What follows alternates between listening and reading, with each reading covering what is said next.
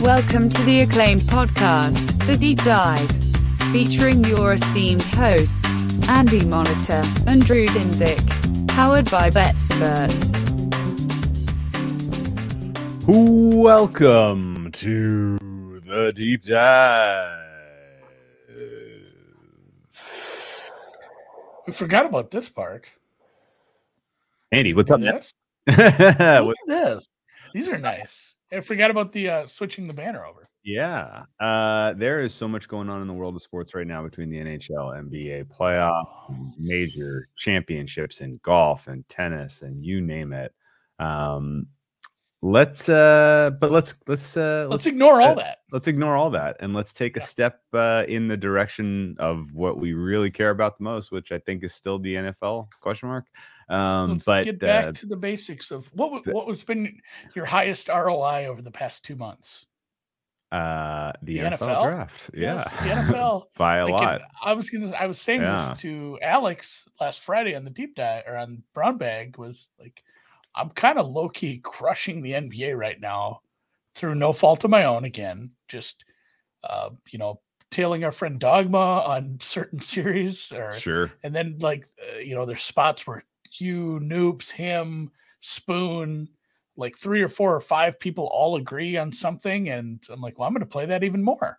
Yeah. And they're hitting sort of at stuff, a very, very, very high rate. Yeah. Yeah. So I might retire from the NBA betting now that I've talked about it repeatedly, because it's not sustainable at this clip. And the props from Darren and Hyslop and all the props have seen it well. So I've had a good run in the NBA, but it's still back to our roots, the NFL. And they're starting to see more chatter on the timeline, more chatter in some of the content as people are starting to dig into awards markets, into, there's player season-long prop markets up. There's obviously regular season win totals, divisions, conferences, Super Bowls, make the playoffs, everything. I mean, there's so many markets now, and we would be remiss to not start diving in.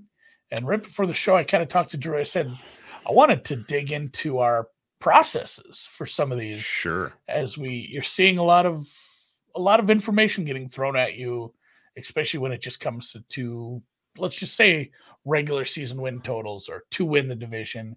I'm seeing a lot of info. There's a lot of good info. A lot of people are doing really good work diving in and creating, content or just data or data viz that's been great. And where do you usually start? Is it kind of a broad for you? Is it just like, I'm gathering all the data I can, and then I'm going to go look at the markets and determine, like, here's some markets that I think the number is a little off, and then I need to dive further into that specifically? Yeah. So my process is a little more patient. I guess here's a thought. There's a lot of people who are scrambling to get content out, as soon as the schedule is released. And I not care to criticize those people, because anyone who's doing anything that's NFL focused, lives through a very tough adjustment of the attention vacuum of the Super Bowl's over. The draft process, you get a little bit of that same thing, but that's kind of a different set of people who are really kind of, focus center of attention when there's draft talk. And then, after the draft is over, it's like, well, what now? Well, I don't have that engagement high, and so, the schedule comes out, and there is a tendency to really heavily kind of lean into it, because people are so thirsty for NFL talk and so thirsty for NFL attention, frankly. And I understand how all that works, and it's fine. That, again, the NFL is king in this business, and particularly for those of us in the United States, it's just absolutely dominates the numbers of viewers and the number of viewers and the just the eyeballs, earballs, whatever. So speaking of the US, I get quick sidebar. It looks like the US is closing in on their 28th consecutive Stanley Cup. Both the Canadian teams left have to play each other, Drew. Not so fast, my friend. And then Calgary Flames look pretty dynamite. I know, but it would be an away series versus the Avalanche, Avs. Yeah, that's a tough draw. So there can only be one Canadian team left in the Final Four, The flip side of that is they have at least one. They do have, the silver lining, but Yeah. the worst part is like they do face a very tough Avs team. So No, cheering but for yeah, the like, US here. So I get it. There's like a scramble. There's a race to get NFL content up because people are like keen on it, and like it drives ratings, right? And I don't think that there is much utility for me to lock up bankroll at this time for win totals, because most of the win totals available to bet right now are 50-50 pricing, right? Or shaded off of 50-50 in one way. And number one, my philosophy is betting win totals. I'm trying to find alts. Frankly, like if you're gonna lock up bankroll that you could otherwise bet NFL games with, it better be on something that has high EV. And that for me has always been looking for alt win totals, not the standard ones. And if the standard ones get beat up and move a half a win or a win, so be it. Like I'm fine letting that go if the flip side of the coin is preserving that bankroll for to bet into other markets that are higher EV between now and then, right? I was gonna say, even the winning years I've had on regular season win totals, and most years I've eked out like a small profit. It's like, I'll find the best price. I'll try not to bet heavy juiced ones. A lot of them, it's like, I found a plus 105. So I'll end up going like, hey, I went 4-3 and I made like 0.6 of a unit for tying up that much money for 11 months. I bet like these things in March and it's like, was this really worth it? And I still think there'll be a few that I take advantage of, but I do need to get deeper into the alts because it's like, man, when you're right, you're right. Yeah.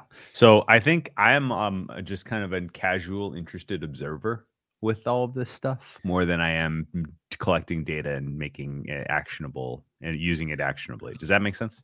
Yeah. And I think where we land as a collective, you and I, is we're taking a lot of the data we're seeing, a lot of the data we've had already, our priors, a lot of our, some of the convictions we're starting to put together for the following season, after the draft, after some of the free agency, the trades, the new coaching hires, some of the quotes, what we believe we'll see for scheme changes possibly.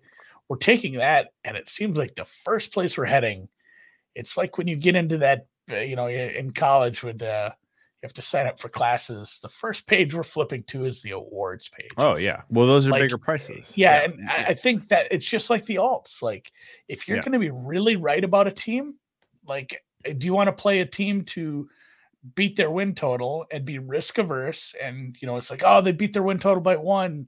Like, what if you're actually have a great thesis and a great read on a team? They beat their win total by 6. You still just won a minus 110 bet. You don't get any bonus. It's not points betting. So you either have to bet an alt or like a team that you really, really, really do believe to overperform, who again falls into a situation where it's like, well, you know what? They're a middling team. Their win total was like 7.5, 8. They're supposed to be a 500 team. I think they can win their division.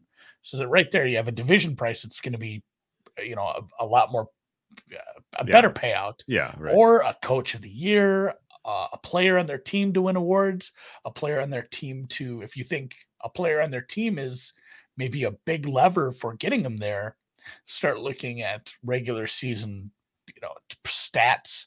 What do you want to call just stats markets, over receiving yards, over passing yards? Like, there's so many, there's so many other ways to just like build a portfolio around a team. Like, I don't think it's just like, hey, I like the Eagles.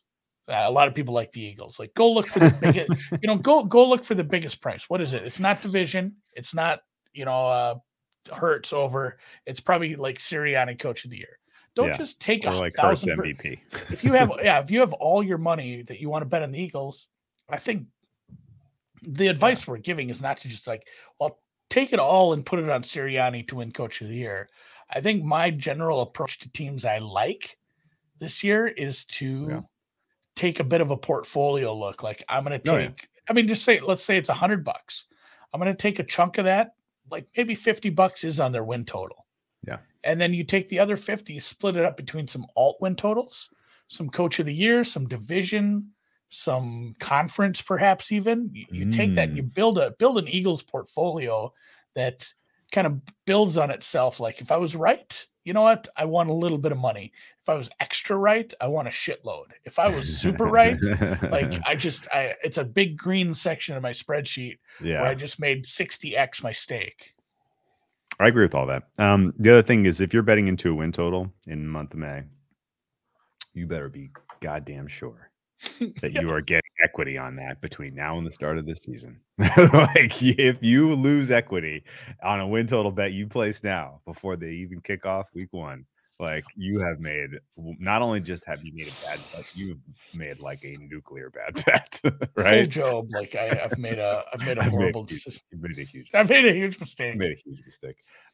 So that's kind of that's some of my general thoughts on this stuff. And I think this year, at least this is my general feeling, there is a somewhat de-incentivized space right now to place futures, particularly in the AFC. But in general, because of, I feel like one of the key takeaways from last season was that teams care less about regular season game by game. The two rule changes that matter the most in the last 5 years in terms of like how teams are approaching a season or any given game, to me, are we now have 17 of them. Stay healthy. And you only have one bye, right? And you could say, well, the fact that there's only one bye means you got to play extra. No, like, it's that much less likely if you are kind of in that, very challenging division. Like, if you're in the AFC North, if you're in the AFC West, like, the things that have to go right to get you into that 1 seed are really, really, really hard. Like, you're going to have to not only have injury luck, but every coin flip game is going to have to go your way. All your young developmental players are going to have to take a step forward. Like, I don't know how we missed this too. What's like that? when they first did the changes, that's what we talked about. It's like, oh my God, the 1 seed, it's such so much more now. And to be fair, we weren't wrong. It still is a massive reward, and it changes your win probability for the conference, for the Super Bowl, by a heavy swing compared to being the 2 seed. But what we kind of lost in the shuffle, and then we found out right away, was like, there's some smart teams that have realized, like, guess what? It's a very hard thing to get, and it's probably worth it, but we're not 100% sure the trade-off is worth going into the playoffs hurt. Right. Yes. Like, and I'm going to call it the NBA-ification of the NFL, because they've determined, like, what good is it being the top seed heading into the playoffs if our guys they have dead legs, they're nursing 6 or 7 small injuries, and everybody's banged up, the team is mentally fatigued, and we end up going out in the 3rd round to a team that we shouldn't have lost to any way, shape, or form. And it's probably the smart thing. And people want to talk about analytics, and they say analytics to most people just equates to 4th down conversions or when to go for it on 4th down. This is the true analytics that's going to come to the NFL when these teams determine, like, what's the best long-term moves for the team as it comes to increasing our win probability in the postseason when it actually matters. In summary, welcome to the load management era of the NFL. And it's not going to be like, oh, we're getting to the game, be like, oh man, they're sitting Rodgers today. No, it's not like full like NBA load management. It's all been out there. Like, think about like the Chiefs and the good plays. Yep. Right. Like, that's happening. Like, this is not us kind of just navel gazing and looking for something to talk about. Right? The good plays is a mentality that exists now. Like, how does a team like the Bills last year lose to a team like the Jaguars? Like, they came into that game with the shitty play, with the shitty game plan. They were like, look, we're going to win this game easily. Like, we'll roll out we'll try some experimental stuff. Now, if that bit them in the ass, maybe like some teams are a little less likely to just truly punt on games. But I definitely think that this is a kind of a concept and a mindset that exists among the contenders. And that's, I think, the important part. Yeah, and I think the if we're gonna keep making the NBA analog, which is what's happening in my brain, like because you can't just sit players like to rest them. No, It's not the same. There's not No. 82 games, and they're way more important because of that. So yeah, the NFL version of like resting players to get them rest Yeah. is hey, we're not putting in the same game plan we normally would. Yeah. Sometimes, like you said, it can backfire. We're going to always remember that one because it did, but you can put a game plan in where it's like, hey, guess what? This probably lowers our win percentage, our chances of winning this game by a little bit, but we're playing a shitty team. So we're okay with the trade-off of here's a game plan where our quarterback likely takes 60% fewer hits in this game overall. Like we're going to put out a game plan that's worse overall as far as our scoring chances, our first down success rates, but we're fine with it because the trade-off is like, Buddy Bear doesn't get hit nearly as much in this game plan. It's just the sequencing and the play calls are going to keep our quarterback healthy. And you want a specific example of that? Josh Allen running the football was a cheat code at the end of the season last year. It was an automatic first down whenever you needed it, right? You think that we're going to see Josh Allen rushing attempts over 4 per game until they play like at the Patriots in December? I certainly don't. If they do, that's like criminal malpractice. Honestly, like if they put him in harm's way and he gets hurt because they're exercising the cheat code on games that don't mean anything, like, shame on them. And, I think Mahomes' mobility is a lot in the same way. And I think you saw the Chiefs kind of deploy that like in that way last year pretty effectively. And I think I would expect it again this year. And really, if you have a high leverage quarterback who, you need to be healthy in the month of January, you're going to deploy him strategically. And that would make the most sense. And similarly with some of your important skill position players, if they're nursing it in, like, if you have a guy who if Ja'Marr Chase, let's use that as an example. Ja'Marr Chase is dealing with a little bit of a hammy in week 3. You're going to give him 3-4 weeks off? In a heartbeat, you do. Like, using up or putting him in harm's way where he is unavailable for you at the end of the year, like that nukes you if you're the Bengals, right? And I think you can say that for a lot of these guys. And so exercising caution with injury is going to be in vogue for these contenders, and really like kind of increased premium on sort of the high leverage games. I'm glad we went down the load management path because this has actually turned into probably a more interesting conversation they're just like more and more questions, thoughts, ideas are popping into my head because I think the better the NBA, I keep saying NBA now, the NHL viewer who is betting these games, who is, Rec Plus, who's tracking the markets, who's tracking a lot, who's really looking into the box scores and understands the load management era as you've deemed it. We're calling it that. That's it. Like Drew Dinsick has called it the load management area, and then I'm fine with it because it's right, it's correct. But there can be some, let's say the talking heads, not the band that I like, but the media in general is going to take some of these games late in the season and say, because what gets clicks, we put a game plan together for a specific load management thing, or are the Bills in trouble? Yeah, right. So like a team is going to do this and lose or just eke by a way inferior team. And to people who are aware of what's going on or have watched the game, look at the box score, look at the differences in the game plan compared to the normal successful game plan a good team has run, and is able to discern like this team is fine, they did this on purpose.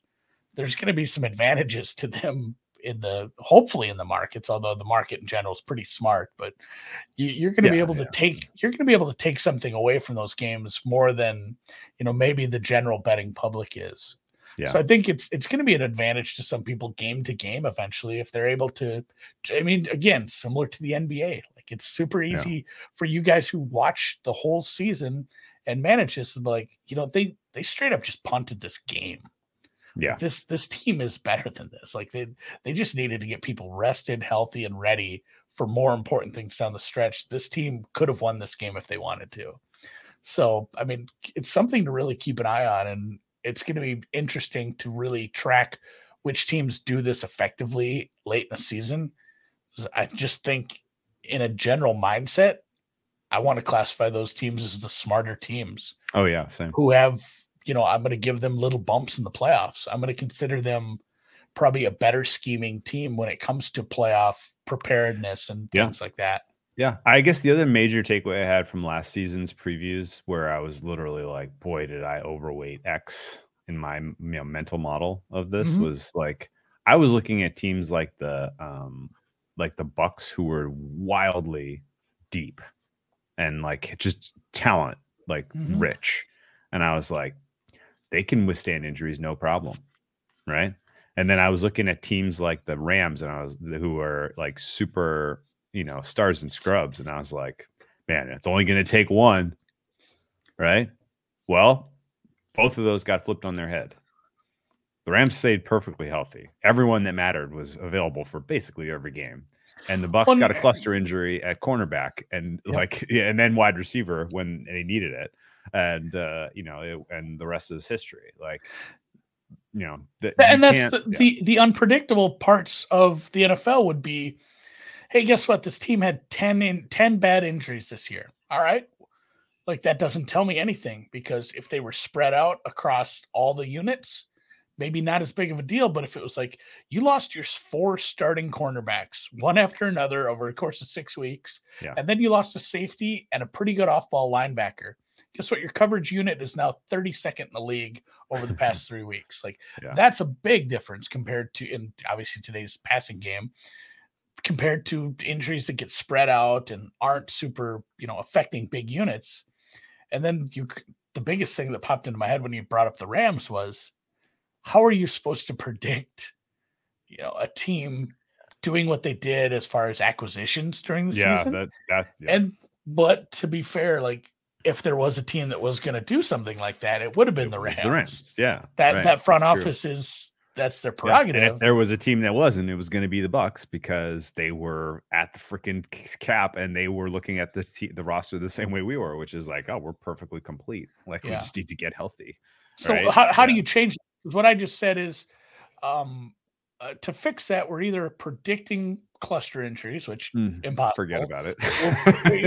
we're predicting, oh, you know what if we had said some shit like that? What if the Rams go and get like OBJ during the season? Yeah. What if they trade for like Von Miller? Yeah. Both. Yeah. Nobody is going to say things like that or think of things like that preseason. Shit like that'll happen every year. So how do you protect yourself against getting caught? I think if there's a single point of weakness argument against the team, you have to acknowledge that they know that too. Right. It's probably fair for almost all the teams. But no, if like, no, of course. I don't know. Most. 31-ish. 30. We'll go for 30. 30. I'm going to go, 30. Vegas. The two teams we won't name them, but you probably know who they are. But like, I think I think if there is literally a single point of weakness or an expectation of depth that you think guides you into a position, you should rethink that.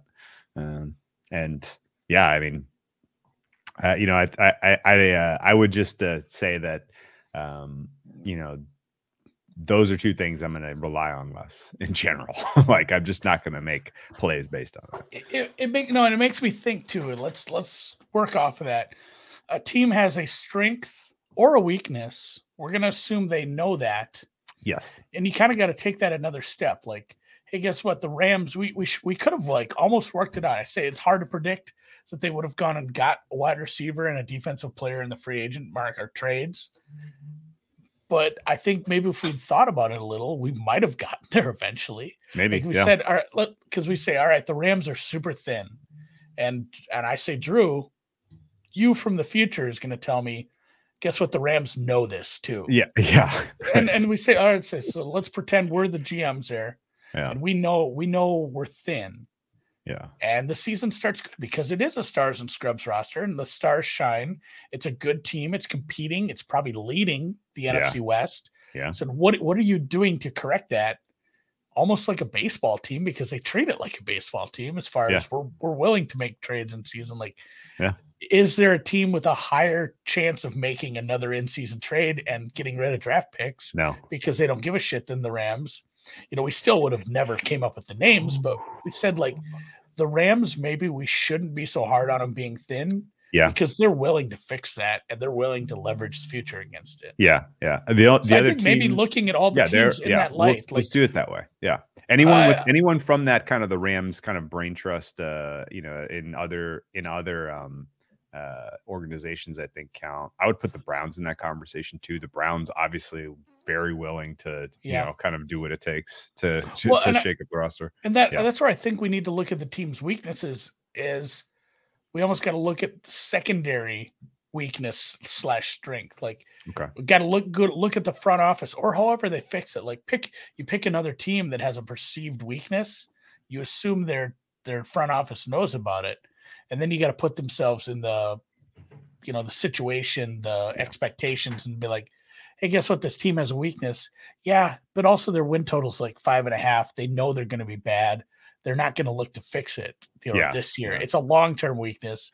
I think this more applies to contenders, like teams that are contending. It's like, is it something they can do about it in the season, or is it legitimately a super big leak for them? Yeah, no, I think so. A team like the Bears comes to mind, where if the Bears ship talent and get back assets for next year's draft, that will not surprise me. Yeah. Right? Like, they did it with Khalil Mack. That seems like the right thing to do because they are not competing this year. If they have other kind of decent players who are shining and are at the end of their contracts or are perceived assets for other teams, they seem likely to ship. That's right? Perfect. Because what is the biggest knock on the Bears in the media right now?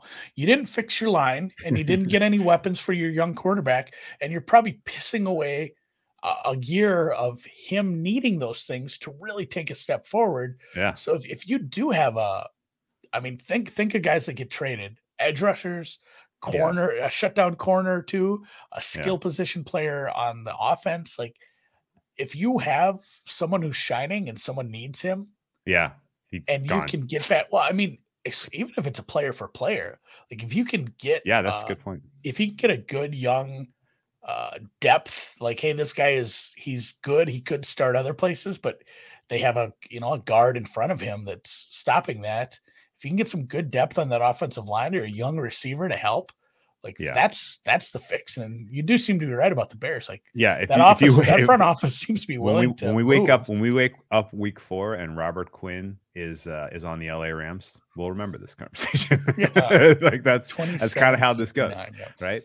And I guess like the patterns are there to be kind of picked, and you feel stupid almost kind of expecting them, right? Like, if we had kind of said, who are the Patriots going to take in this year's draft in the first round? And we would have been like, well, no, they're going to trade. Like, people would have laughed and been like, yeah, sure. Yeah. I mean, they trade every year, right? Well, yeah, they traded down again. Like, like teams have a specific MO that I think we have to, we'll believe them. There is, there's an aspect to that when we talk about the draft. We say there are teams who are like, the Patriots trade down, the Raiders are unpredictable.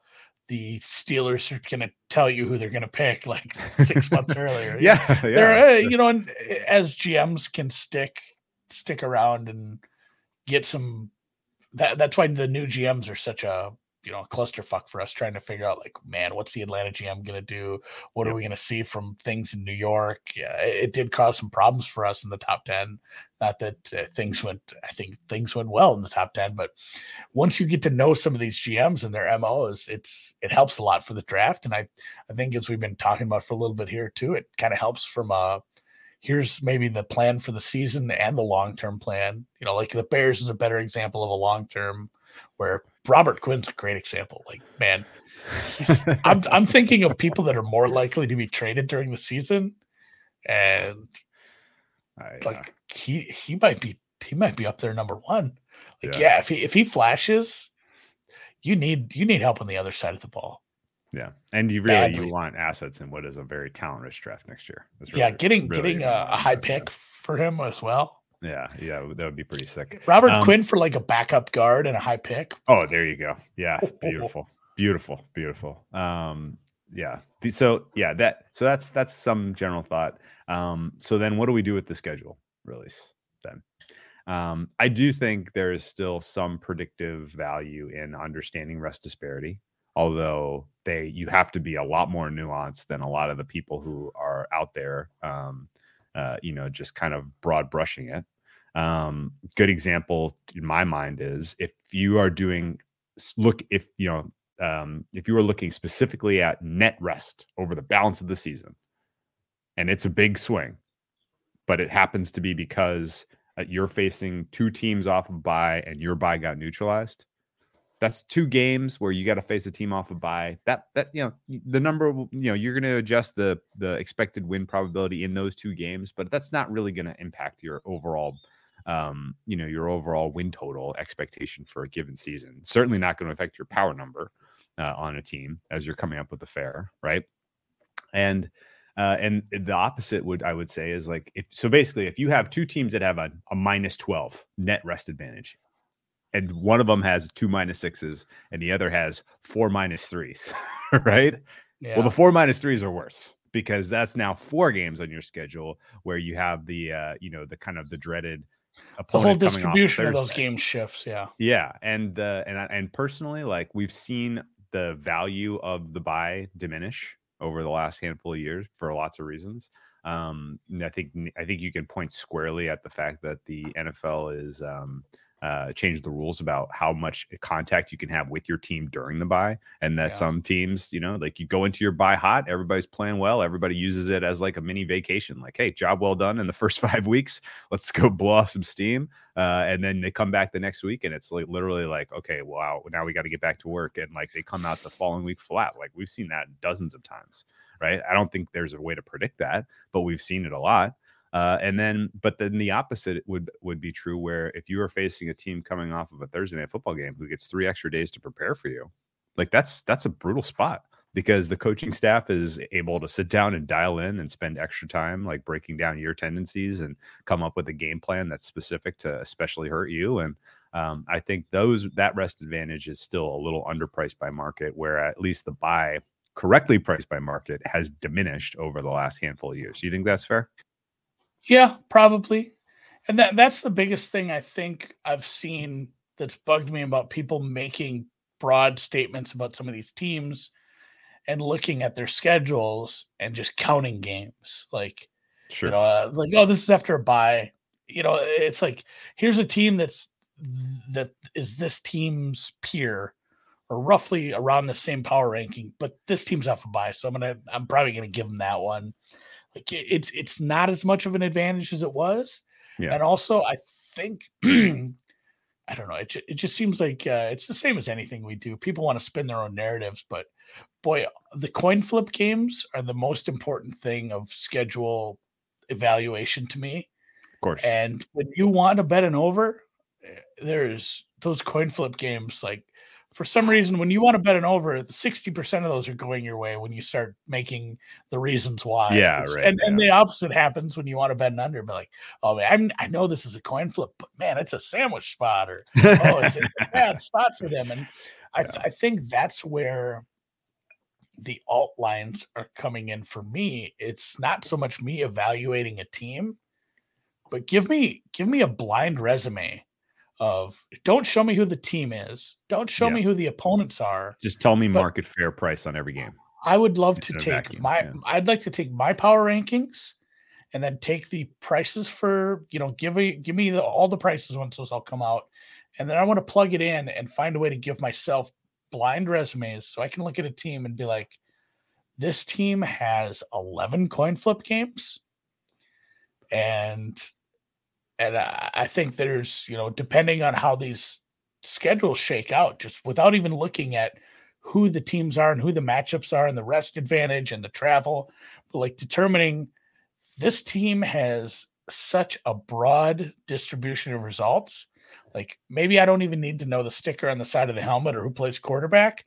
I know this team should be an alt spread or an alt regular season win total bet because of how I think all these games, if it just starts to snowball one way, if this team is, if this team is 3 points worse than what we thought they were, and they're favored by, a shitload in a bunch of games, if one of the favorites is like, instead of being a 10 in the market, they're a 7. Yeah. They still have a bunch of games against bad teams where they're likely just to win by fewer points.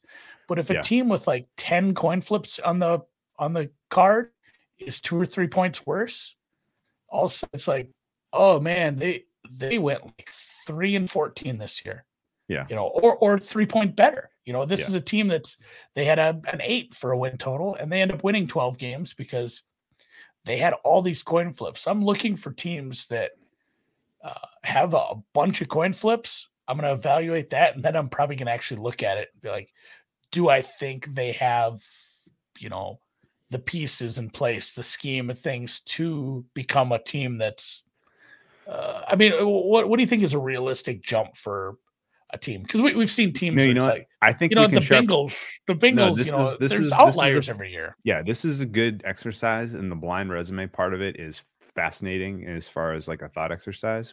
I think I think that there's probably a way to do this blindly and make money.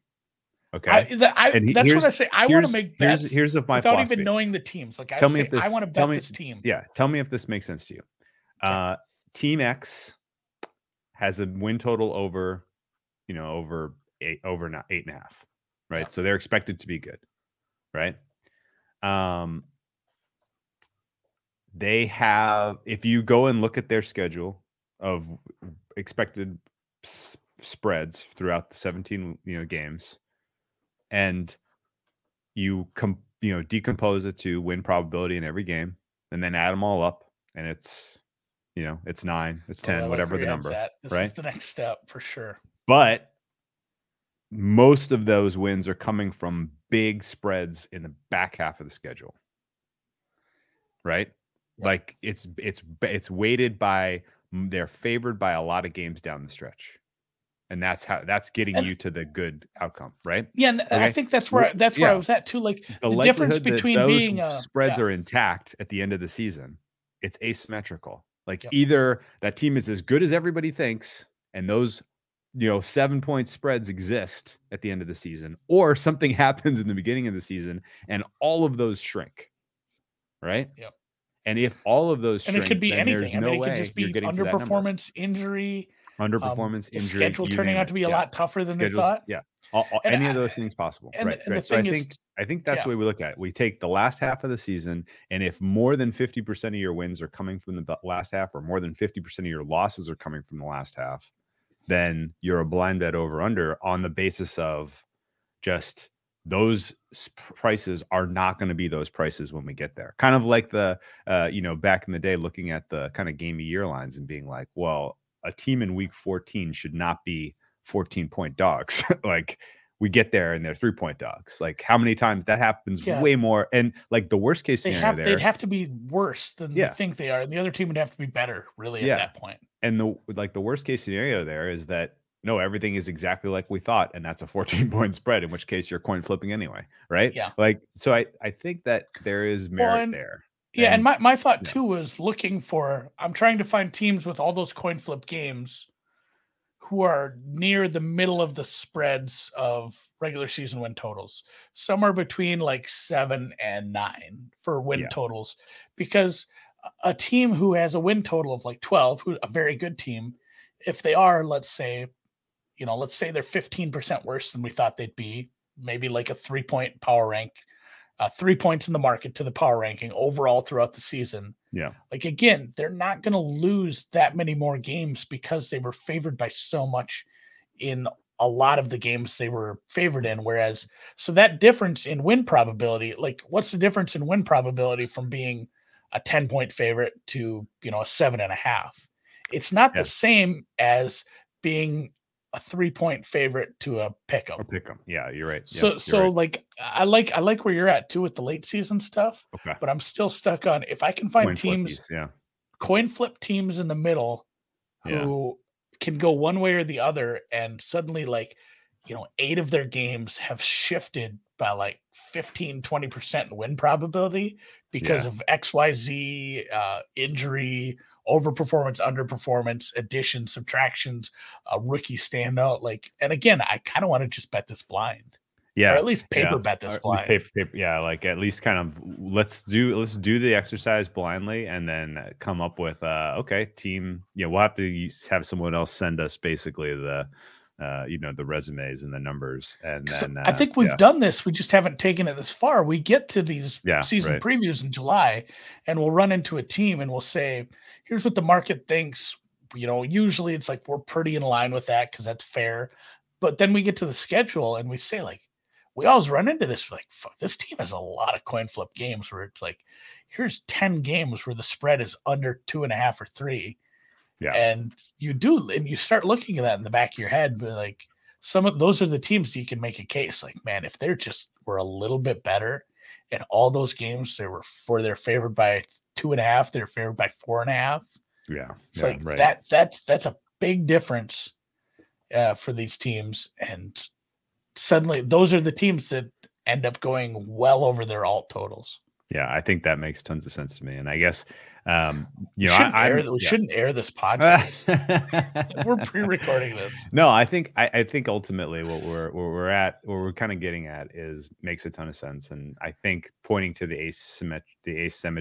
asymmetrical outcomes is important. So, and to your point, you don't just mean someone who has a bunch of games late where they're big favorites. It can be the opposite. It can be a team. Yeah, for sure. Just huge dogs big, late. Different, for sure. Big differences in the win probability late where they're 6-point dogs in 4 out of their last 8 games. Yeah. But like a team like the Jaguars is probably going to pop as an over just because they're going to be huge dogs in the last half of the season. But like if Trevor Lawrence makes a meaningful leap, like those games go from 6 points plus 6s to plus 3s pretty easy, right? It'd be a market a market that should exist is regular season ATS win totals. Oh, that'd be fun. Yeah.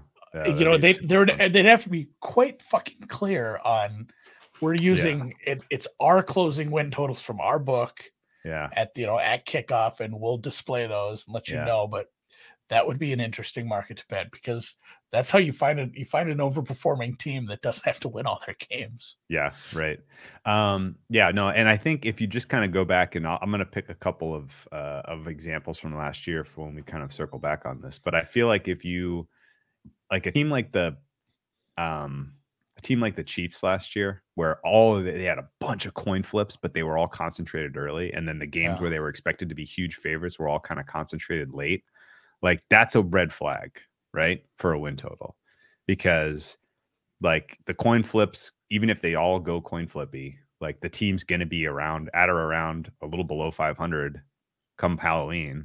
Like they're not going to have the same market respect that they did preseason in terms of like their power rating, and we kind of seize on that in the moment week by week, or we try to, right? Like buying low on teams that we know to be good that are just had a string of tough games or bad luck, right? But like I think it definitely like there's an aspect to it where if there is an injury associated with it, or a player pops developmentally, or a coach is a lot better, or scheme is a lot better than we think it's going to be, or a high variance team like the Chargers, all of the fourth downs break their way, right? Like any of those things could potentially feed into huge overperformance for a low expectation, or a huge underperformance for a high.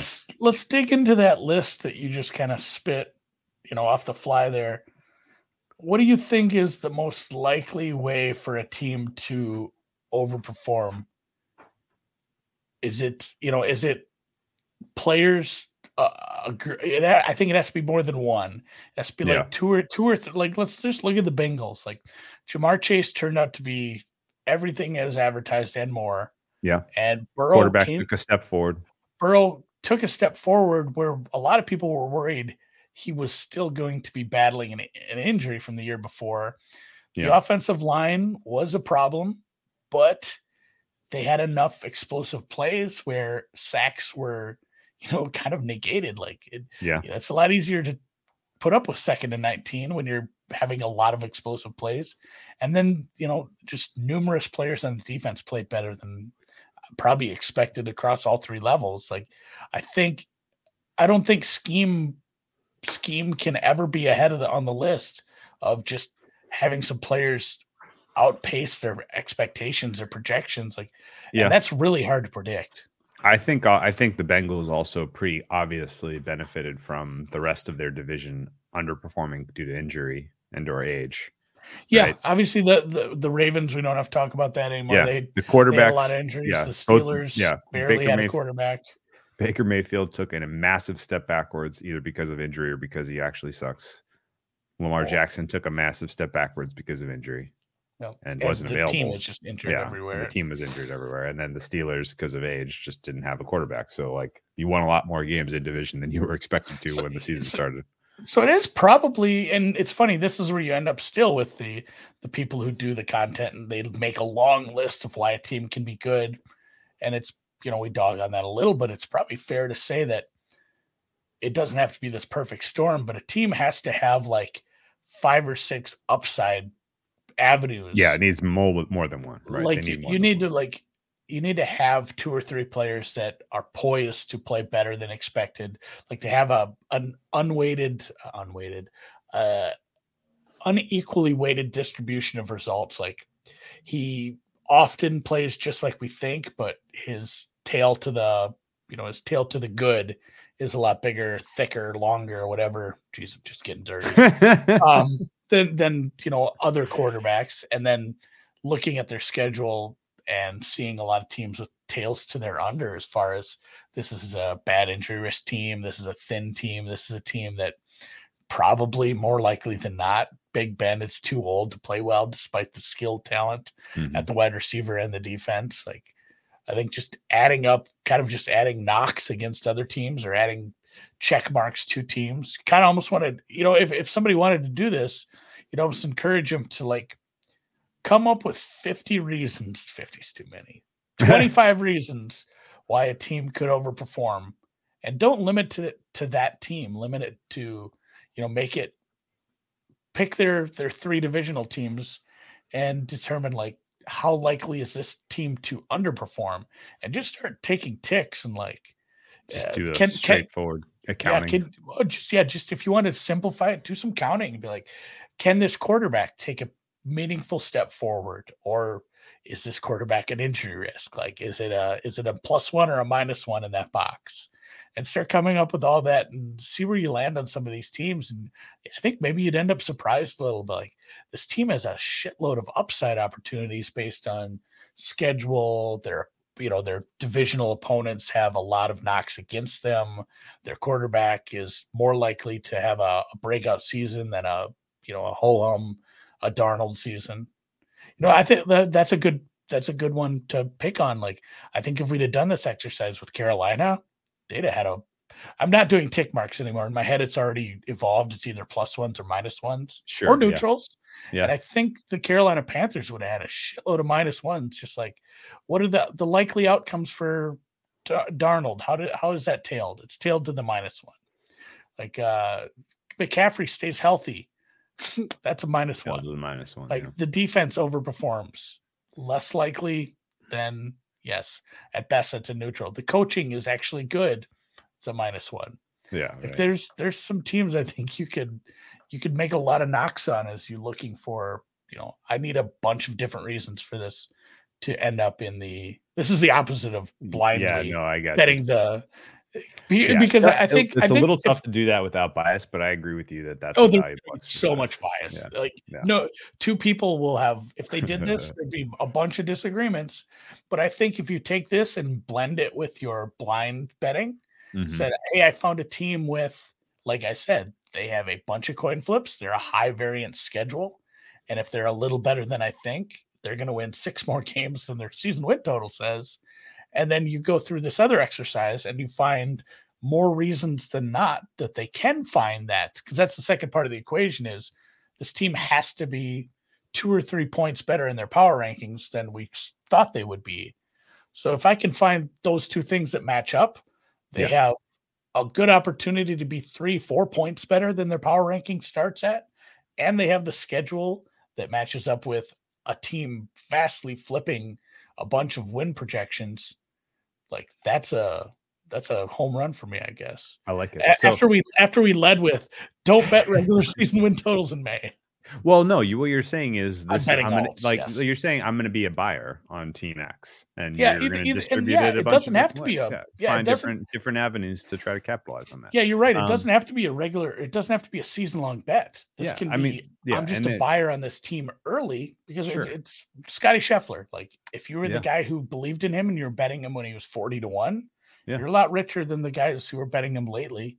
Yeah, and if you're ahead on a team, you're going to get. You're going to be betting them as an underdog outright, 3 weeks before everybody else on TV is like, oh man, hey, this team is a surprise. We should bet on this team now. No, you should have bet on this team a month ago because I figured it out in the preseason. Yeah, right. I would also say that there's generally there's still a good kind of balancing act to be between like, I think this team is going to be better than the market. Well, if I think this team is going to be a lot better than the market, then just kind of saving your powder for betting them game by game for the first handful of weeks is still smart. Yeah, no, that's exactly like I said. You want to be the guy who's betting on them when you think their power number is wrong, and just crushing it game by game. And that's the thing too. If you want to bet more money on it, game by game markets in the NFL are gonna allow you to bet plenty of money. Truly. So last kind of a couple thoughts on schedule. I think we've covered everything kind of process wise. We got weird with this. I like it. There were a couple of wrinkles in the schedule that were pretty wild. Did you see that the Patriots for the 100th year in a row have gotten their bye lined up with another team's bye? We said that last year. I think you even said it would not surprise me if it happened again next year. Okay, so now Bill's asking for it. At this point, they're asking for it. Yeah. Okay, they're asking. No question in my mind.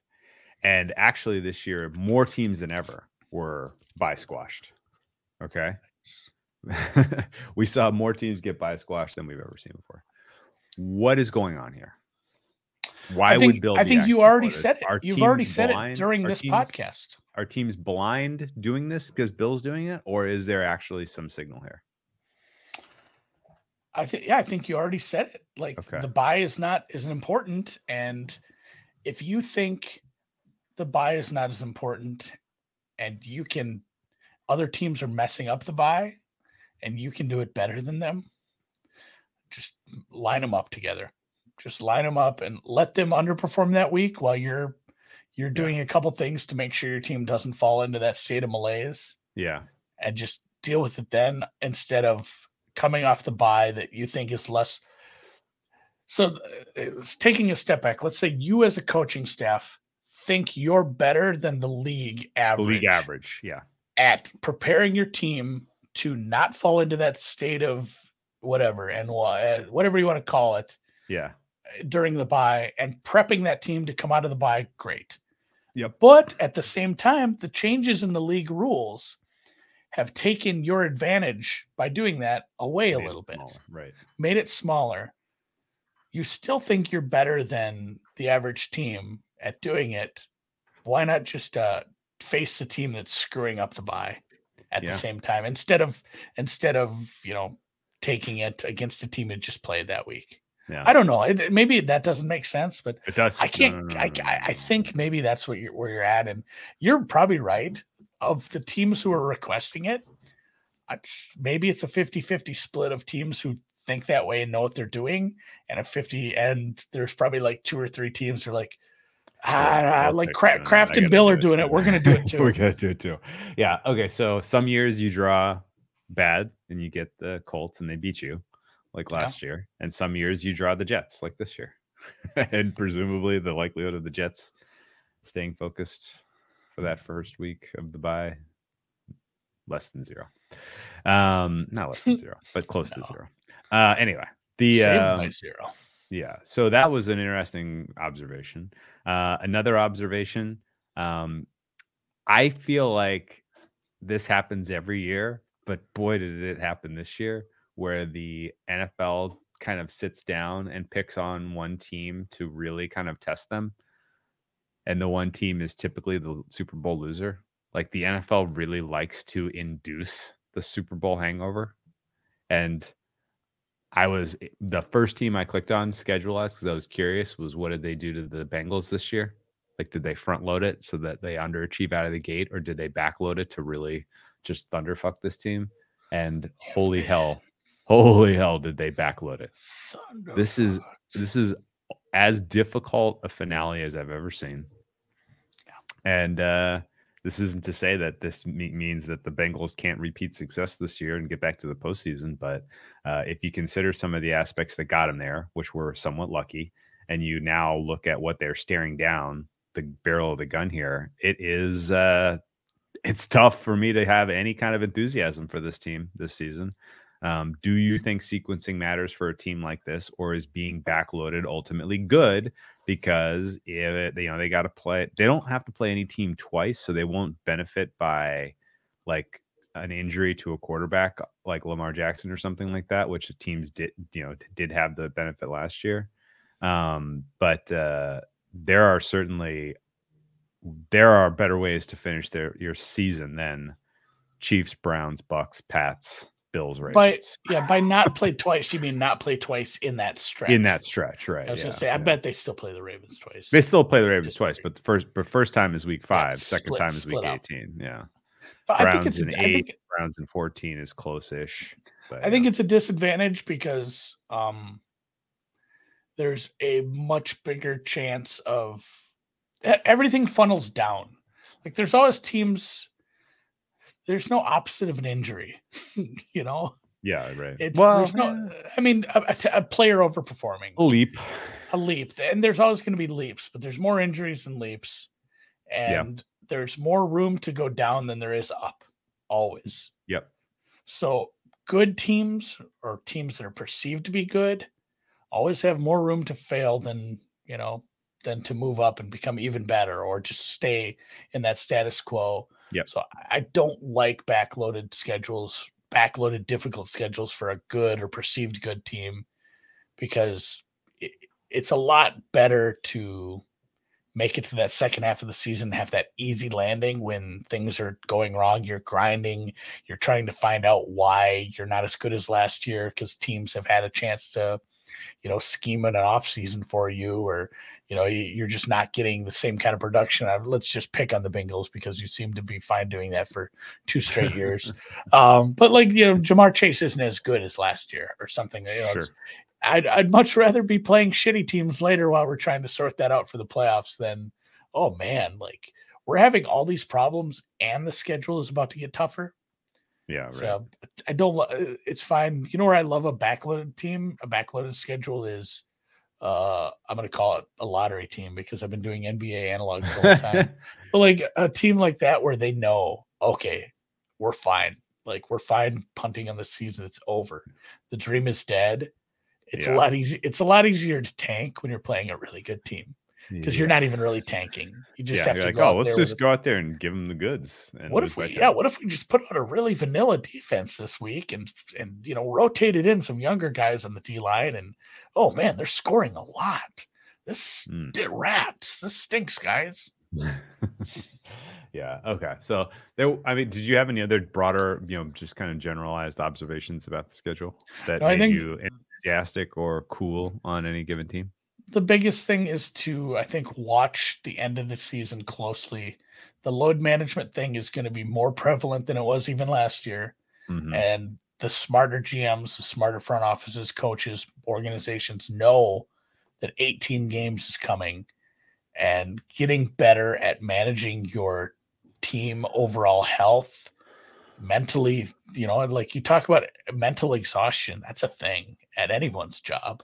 Yep. Like managing their physical and mental health through a longer season is going to be an important skill for any front office who wants to succeed in the postseason, as the season's just going to get longer. Yeah. Yeah. So you're going to be able to pick up a few teams that weren't doing things like this last year that are, And those are the teams that I will give bumps up in a lot of things. Not just that, but it's like, I think this is a smarter team next year come the draft. Yeah. Yeah. Okay. Final comment on the schedule, and then let's hit the music. The Chargers social media team absolutely fucking rocks. Oh God. Holy shit. When I got to the Jags one, incredible. I was dying, and then you get to the Browns one, and they topped Browns it. one is great. Redacted. The Seahawks one was great. Yeah. The Awful House. The Falcons one where the W gets knocked out. Unbelievable. 28-3 on the freaking thing. Like I mean, that was a work of art. And like I can't even imagine how long it took those guys to think all that through. But there was a 28-3 tribute yesterday. Electric. Was there? In a Big Ten baseball game. Oh wow. A team was losing 13-2 and won 30-16. They went on a 28-3 run in baseball. Shit. Yeah, apparently the pitching is something to be desired in college baseball right now for some teams. Interesting. The Chargers knocked that out of the park. That was hilarious. Unbelievably good. That was really something. The Cardinals with Kyler like unfollowing on Instagram and stuff. Yeah. That was great. It was electric. More teams need to do that. That's like anything the NFL is trying to do is well behind just like teams having really good social media platforms like that. That's what gets engagement from fans. Count me very, very, very in on the good-natured shit talk like that. And count me very, very, very out on the Pat Beverly shit talk tour. Like not interested in that. I didn't. I can't have that all the time. He got eliminated before these other guys. I know, out there just absolutely throwing. He's not shit talking a team. He's shit talking one player, and like that coming out of the blue was great. Like because nobody saw that coming. Like why is he on this morning? Oh no, he called the guy Cone.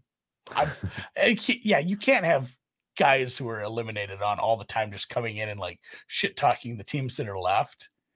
But like a one-off, like out of the blue like that, cracked me up. I guess, and to be fair, you're biased because you had Suns exposure, and you love that team, and I'm biased because Pat Bev is like he's a god in the city now because people just love his shit talk.